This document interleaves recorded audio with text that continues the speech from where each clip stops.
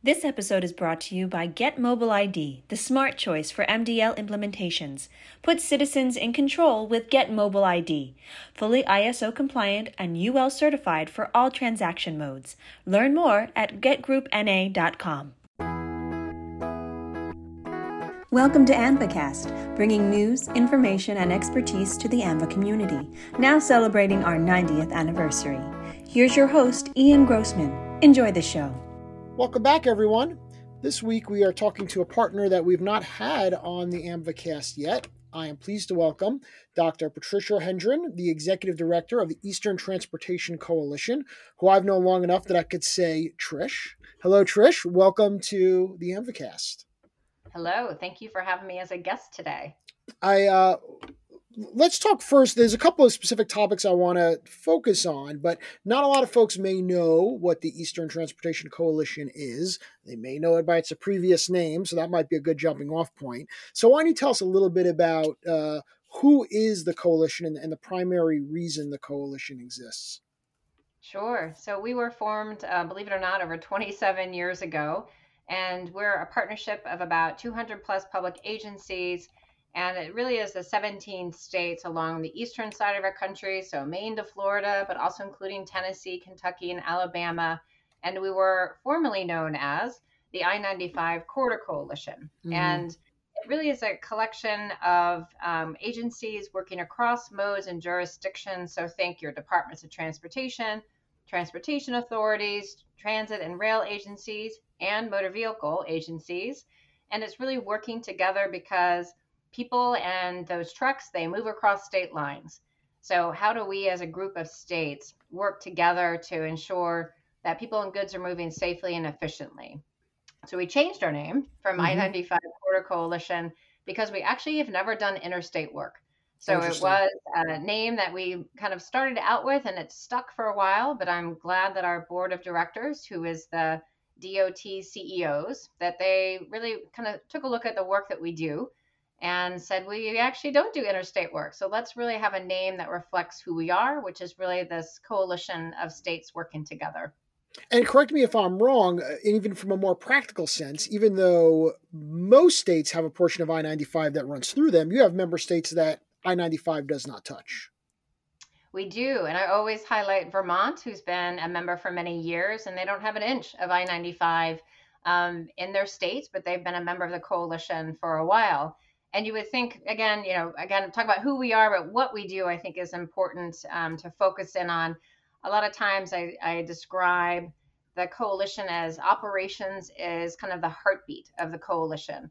And so we look a lot on operational strategies, how to deal across state lines with incident management, think evacuation, think a lot of data. So I should just get that out in the front here that I'm a total data nerd. But I really feel if we can bring data together and share across agencies, just our strategies and how effective they are, we can learn from each other and from what the data is telling us. And, why have we stuck around for 27 years? I think it's really the practitioner focus that we have and this belief that we're stronger together, that we can kind of get in a room together, close the door, and have a pretty frank conversation about what's working. And sometimes what's not working, we can learn just as much from. So a lot of operations work, but then we also focus quite a bit on freight. That's kind of our second real main area.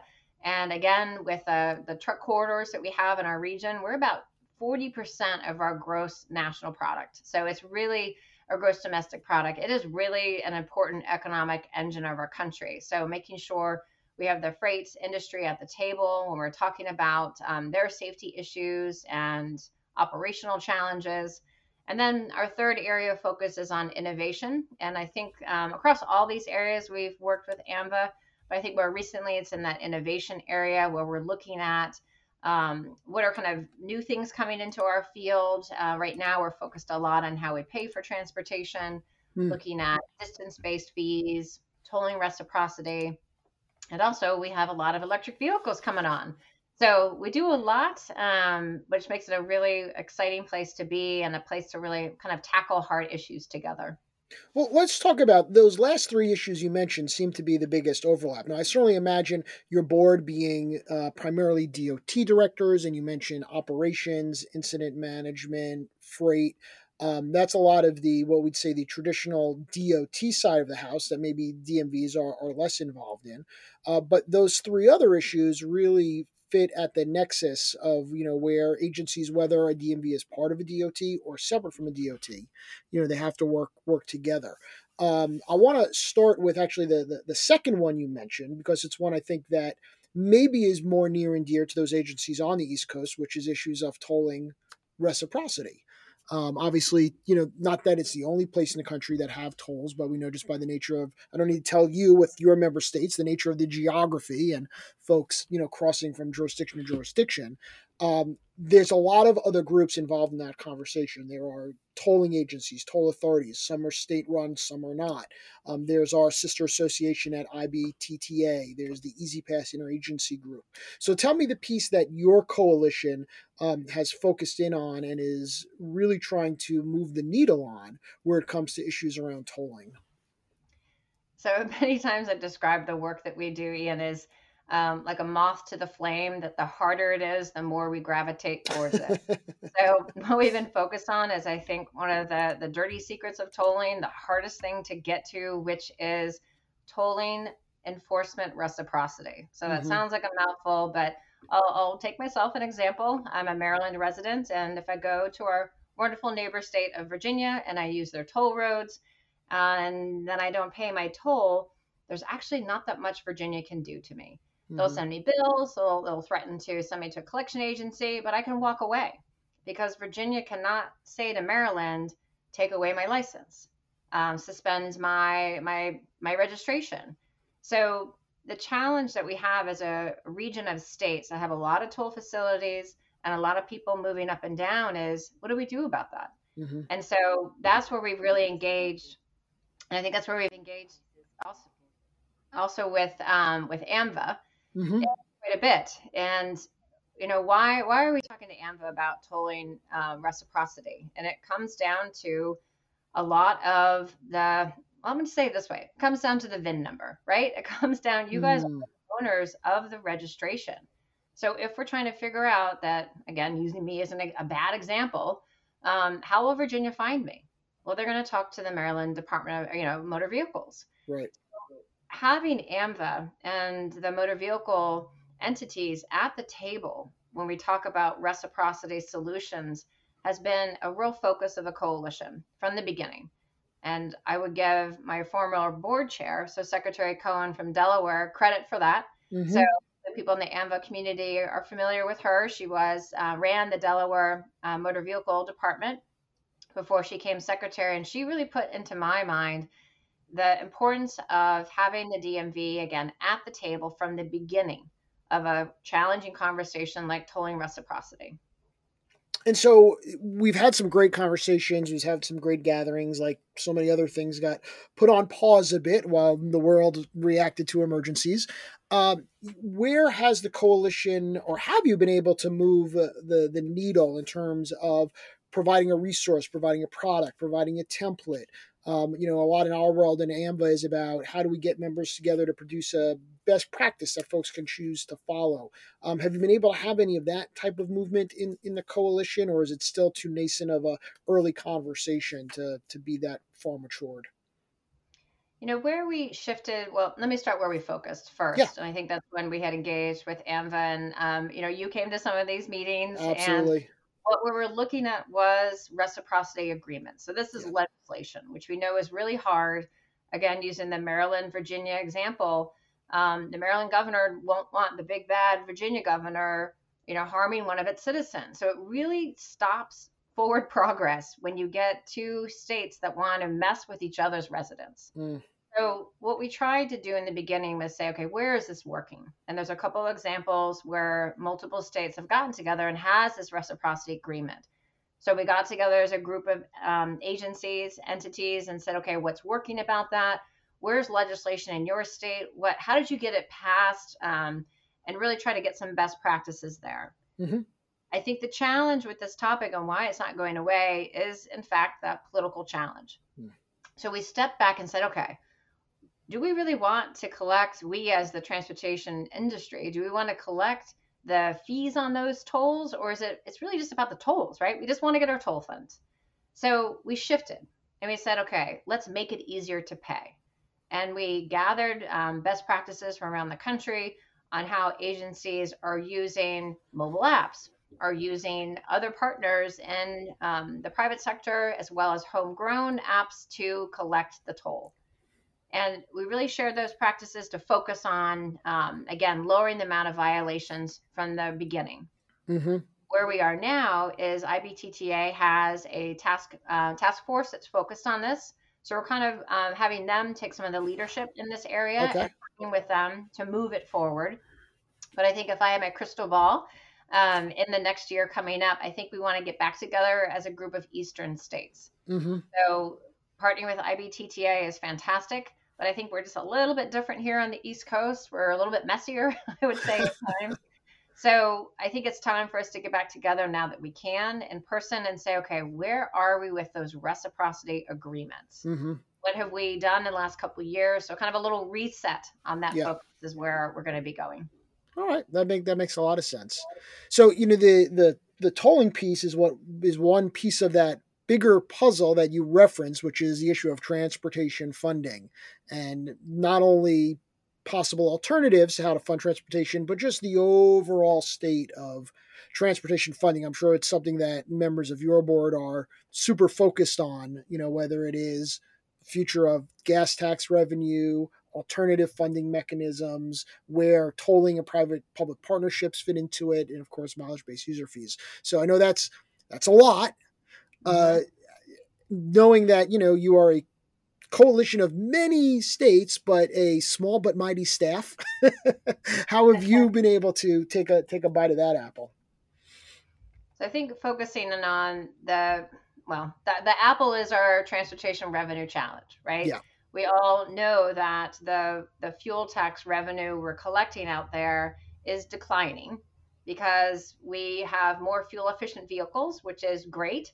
So that basically means, our vehicles going farther on a tank of gas. Wonderful for our personal wallets, not so great for those roads and bridges that require that fuel tax to stay in existence. Mm-hmm. And then we have the introduction, which is a very positive thing, of electric vehicles that aren't paying any fuel tax at all.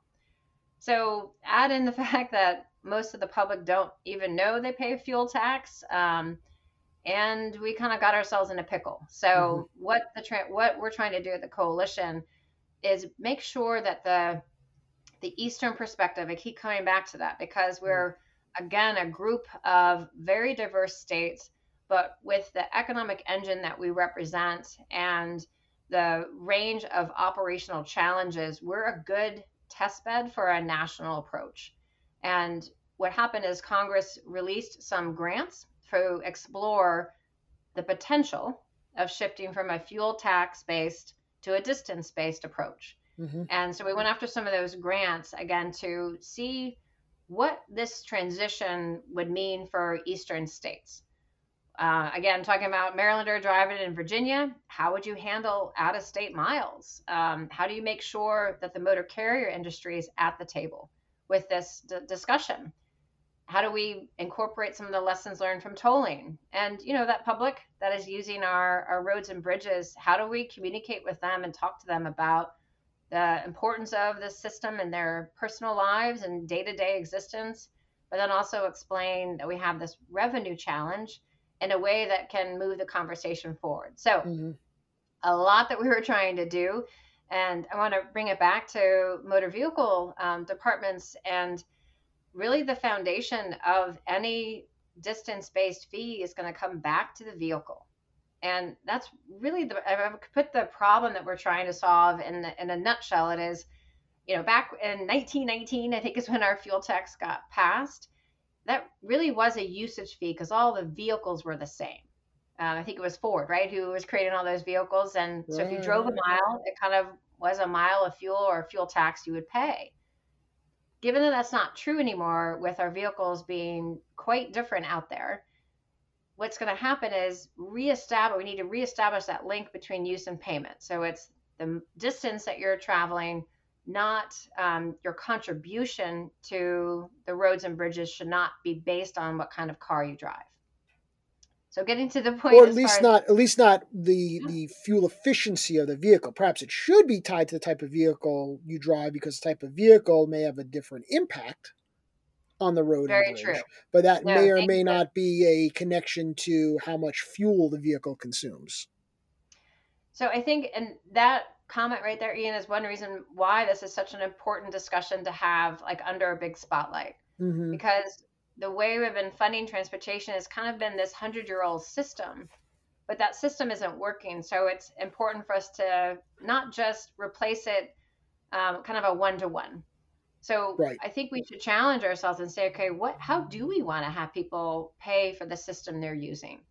Should there be a different contribution if you're driving an electric vehicle versus a larger vehicle? Mm-hmm. And I think that's an important question for us to ask, which we have not asked ourselves that hard question. Right.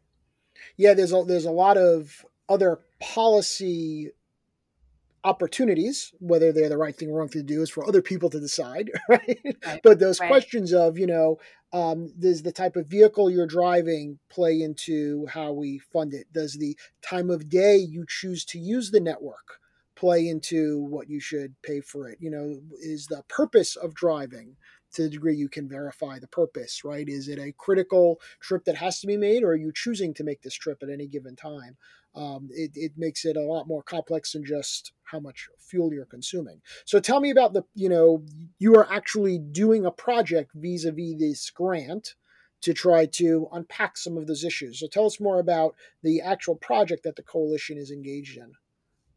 So the fortunate thing is I can say projects. So we have a pretty Even good better. batting average right now. So there's been 6 rounds of grants that have been awarded, and we have been awarded in all 6 rounds. So that is great news. And I think the reason why that's happened is, again, the range of operating environments, the range of political environments, the range of just the nature of how goods and people move in this region really is an important place to test out the feasibility of shifting from a fuel tax to a distance-based approach. So what we've done so far in the first 4 phases is where we are in kind of that 6 grant reality, is we have started the conversation on the East Coast.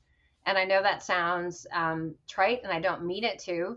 There's been a lot of great work on distance-based fees out west. Some leadership, obviously, in Oregon being the first actual live mileage-based usage fee, or they call it road user charge, program in the country. Some great leadership by Washington.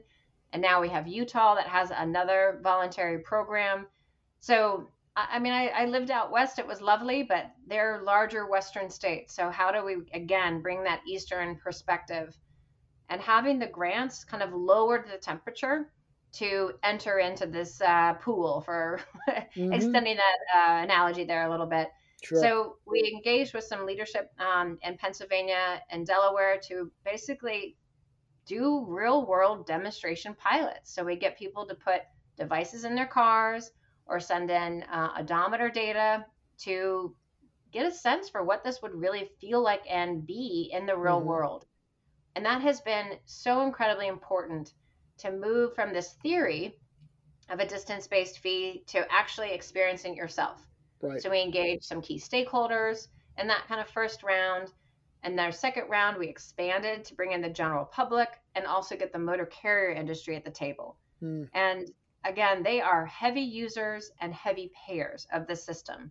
And they're heavily, invested in making sure that their office, which is the roads out there, stay in good condition. But they don't want to be the only ones that are footing the bill. And I think that is reasonable. And, I think there's many ways at AAMVA and the coalition, I think that we are of similar mindset. Like, you all get that trucks are not big cars, that how their credentialing is different, their licensing is different. And I think really bringing that difference forward in this discussion about funding is important. So we've kind of expanded the number of states that are engaged in these real world pilots.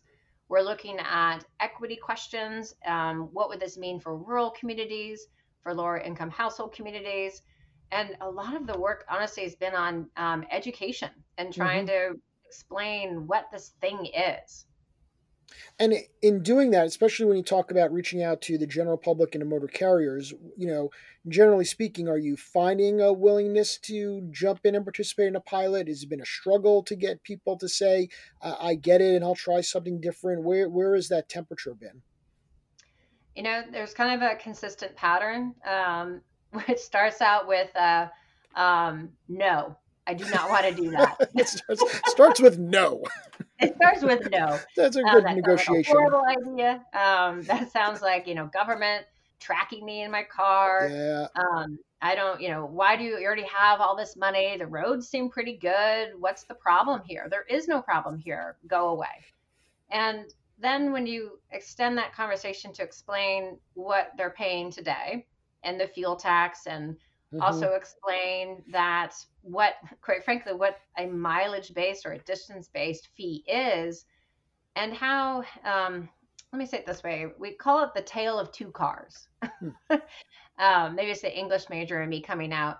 So I have really old cars. My oldest one is over 20 years old. We call her Old Bessie. And my neighbor just got a new fancy hybrid. So we both have families with two kids hmm, and we drive around, but I'm paying a lot more for yep, each mile that I drive in Old Bessie. yep, So is that fair? And when you explain that this link between use and payment is broken, that's when people start saying, okay, well, they get more curious. I'm not going to say they are like, let's do it. right, But then that's when you get the questions about, well, how would this work?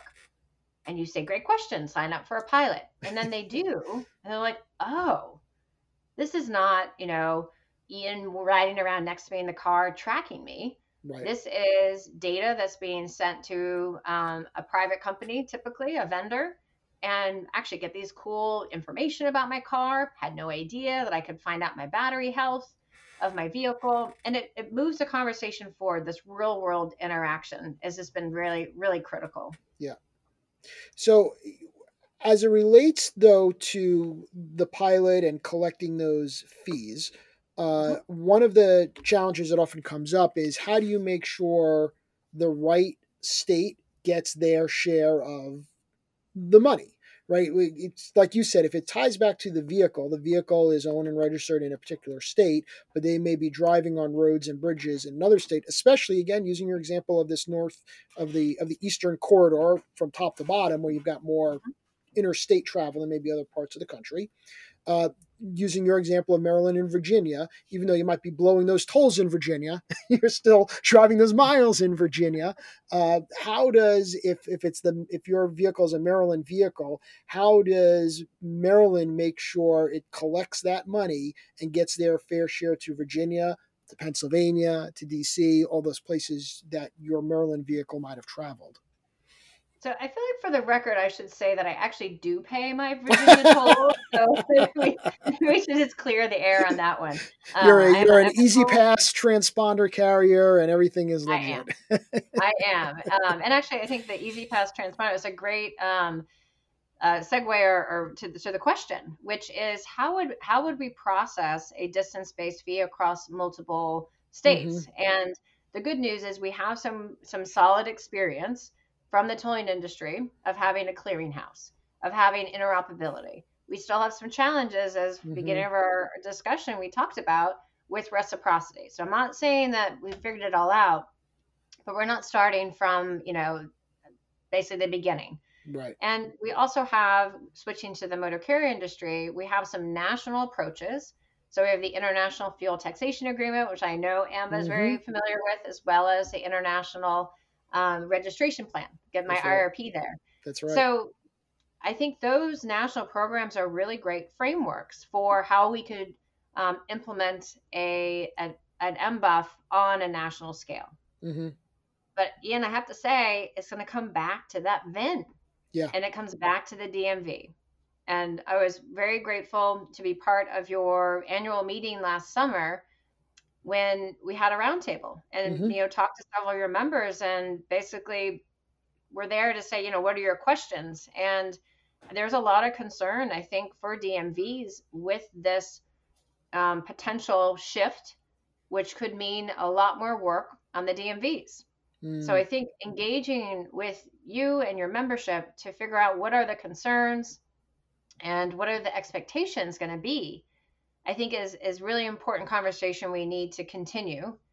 And I look to you all as an expert on how do we also handle data privacy. Hmm. Like, you figured this out when we have to share records across state lines. So looking to the expertise of the the vehicle administrations, that is just going to be, I think, really critical as we tentatively, I would say, go down this path towards a distance-based fee. Yeah. And the additional workload is an interesting one because even the states that are early adopters, we're seeing different models. There are some states where it is more outsourced, if you will, and it's simply getting data from the DMV. And there are others where the DMV is very much being looked to as the one to manage and administer the entire program. And then, of course, all variations in between. No, very, very true. And what I think that means is we are still figuring this out. And again, back to the theme of bringing the motor vehicle departments to the table in the beginning, I think you all should help define what that future is.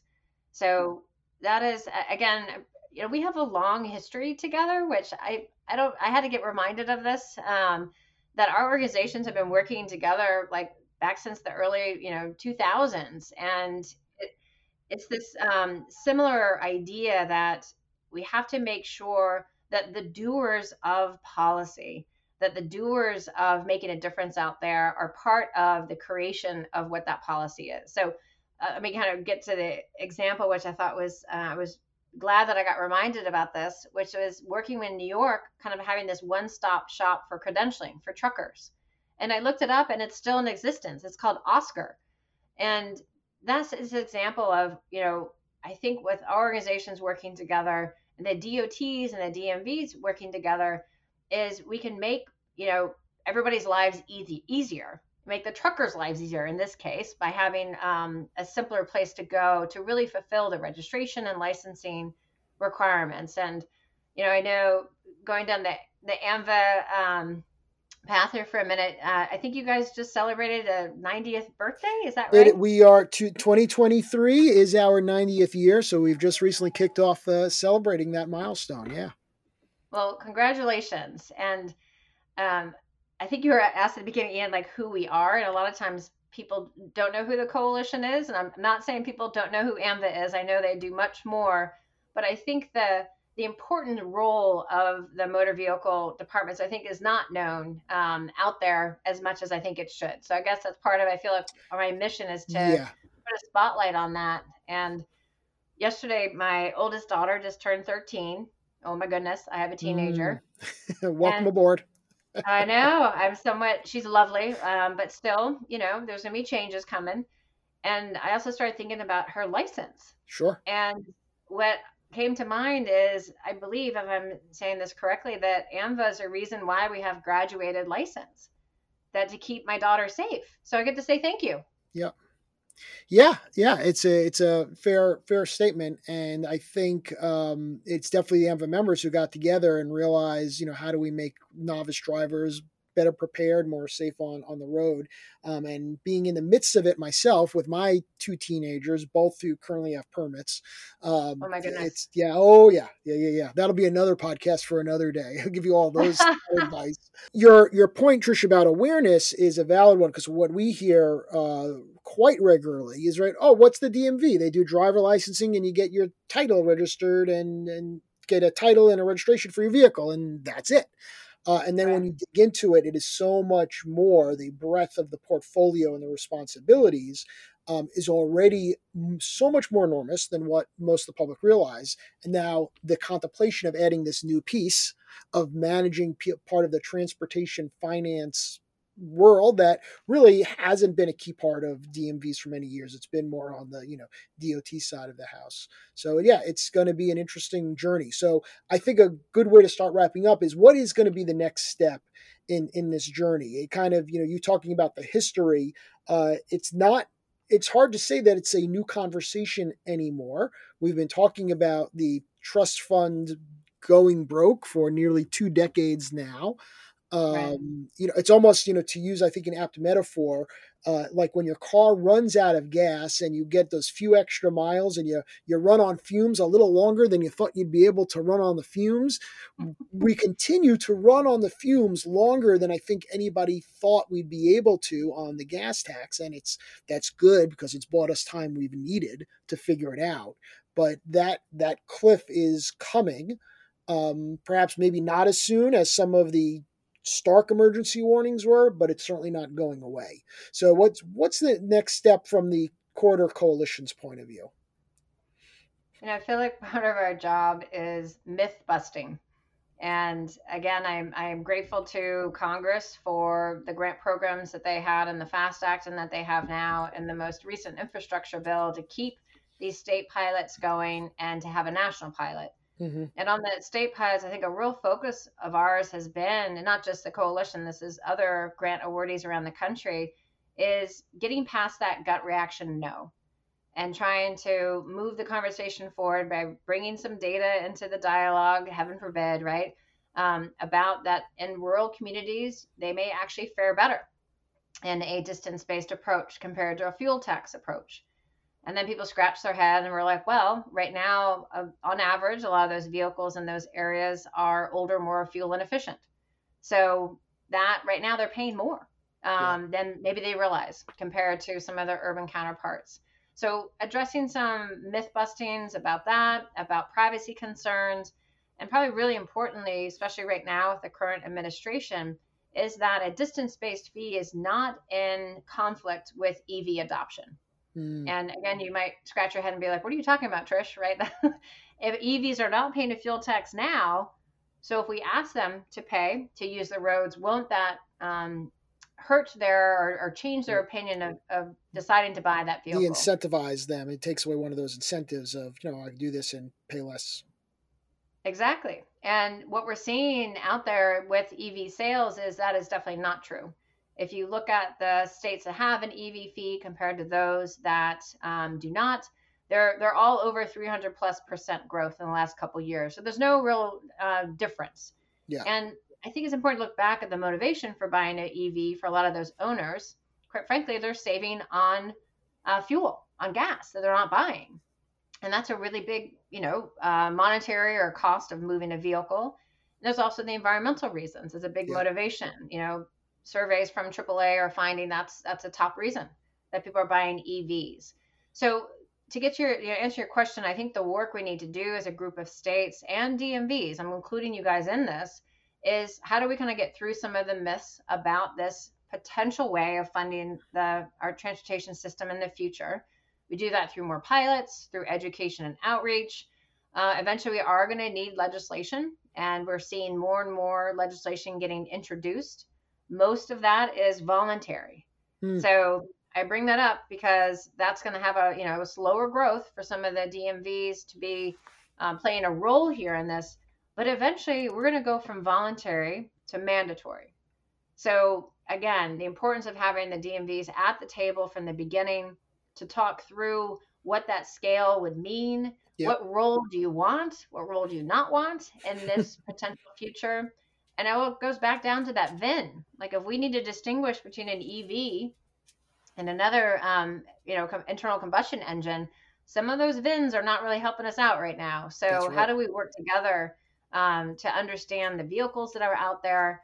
And again, my real desire is to have that future not be sprung upon the DMVs and you're responsible to implement something. I want you to be at the table with us and with others to define what that future would be best designed for you all. Excellent. Well, Trish, we know we've barely scratched the surface on this because it's a huge topic, but I appreciate you spending some time today to start laying it out, making folks aware of the coalition. If folks want to get more information on the work you're doing and about the coalition itself, where best they look for that? So come to our website, and I'm going to quickly look it up, make sure I get the web address correct. So it's so the Eastern Transportation Coalition, tetcoalition.org. We're also on LinkedIn. Welcome folks to follow us on LinkedIn as a way to kind of stay abreast of what we're doing and take a visit. So thank you. Awesome. Great. Well, thanks, Trish. Thanks for the time. Thank you all for listening this week. As always, thanks to our producers, Claire Jeffrey and Chelsea Hadwin. Till next week, everyone, stay well. Thank you for joining us for AAMVAcast, hosted by Ian Grossman, produced by Claire Jeffrey and Chelsea Hadwin, music by Gibson Arthur. This episode was brought to you by Get Mobile ID by Get Group North America. Visit us at amvacast.podbean.com and subscribe on Apple Podcasts, Google Podcasts, Stitcher, and Spotify.